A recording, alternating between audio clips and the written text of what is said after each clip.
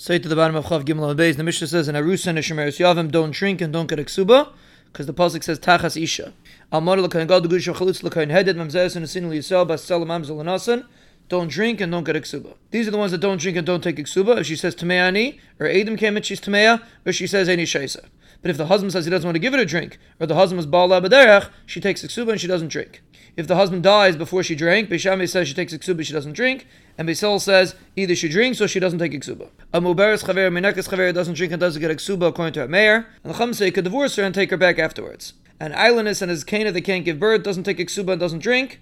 Abelazar says he can marry someone else and have children. And all other women either drink or they don't take a ksuba. And Isha's Kain could drink and mutter to her husband, and Isha Sarah's drinks, you could be mekana for all the arayas, besides for a katan, and someone that's not an ish. And these are the ones that Bezdin is mekana for them. If the husband became a cheresh, or he became a shaita, or he's locked in jail, they can't give her to drink, they just pass her from Iksuba. Rabbi Yossi says they could even give her to drink when the husband comes out of jail, they could give her to drink. And the Bar makes a pasuk, Dabal b'nei Yisrael Marta, to include Arusa Shemeres Yavim, that they have kinoi. They just can't drink. The Gemara says the Mishnah is Rabbi Yonasan, because the Brisa says Tachas Ishech excludes an Arusa.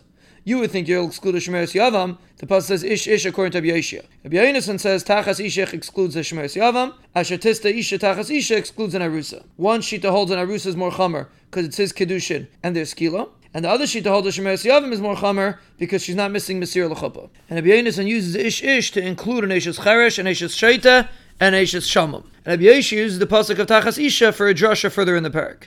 The Gemara asks it's only because you have a pasuk. Without that, an Arusa would drink. But when Rav Acha bar Chanina came from the Darim, he brought a Brisa, mi baladei ishech, that you have to have the shchivas Baal before the Baal, and not that the Baal was sheichev before the Baal. The Gemara is talking about that the Arusa was Baal her b'beis aviyah. But what about a Shemeres Yavam? If the Yavam was Baala, it's already his wife. Because Rav says that Bia works to be kind of completely.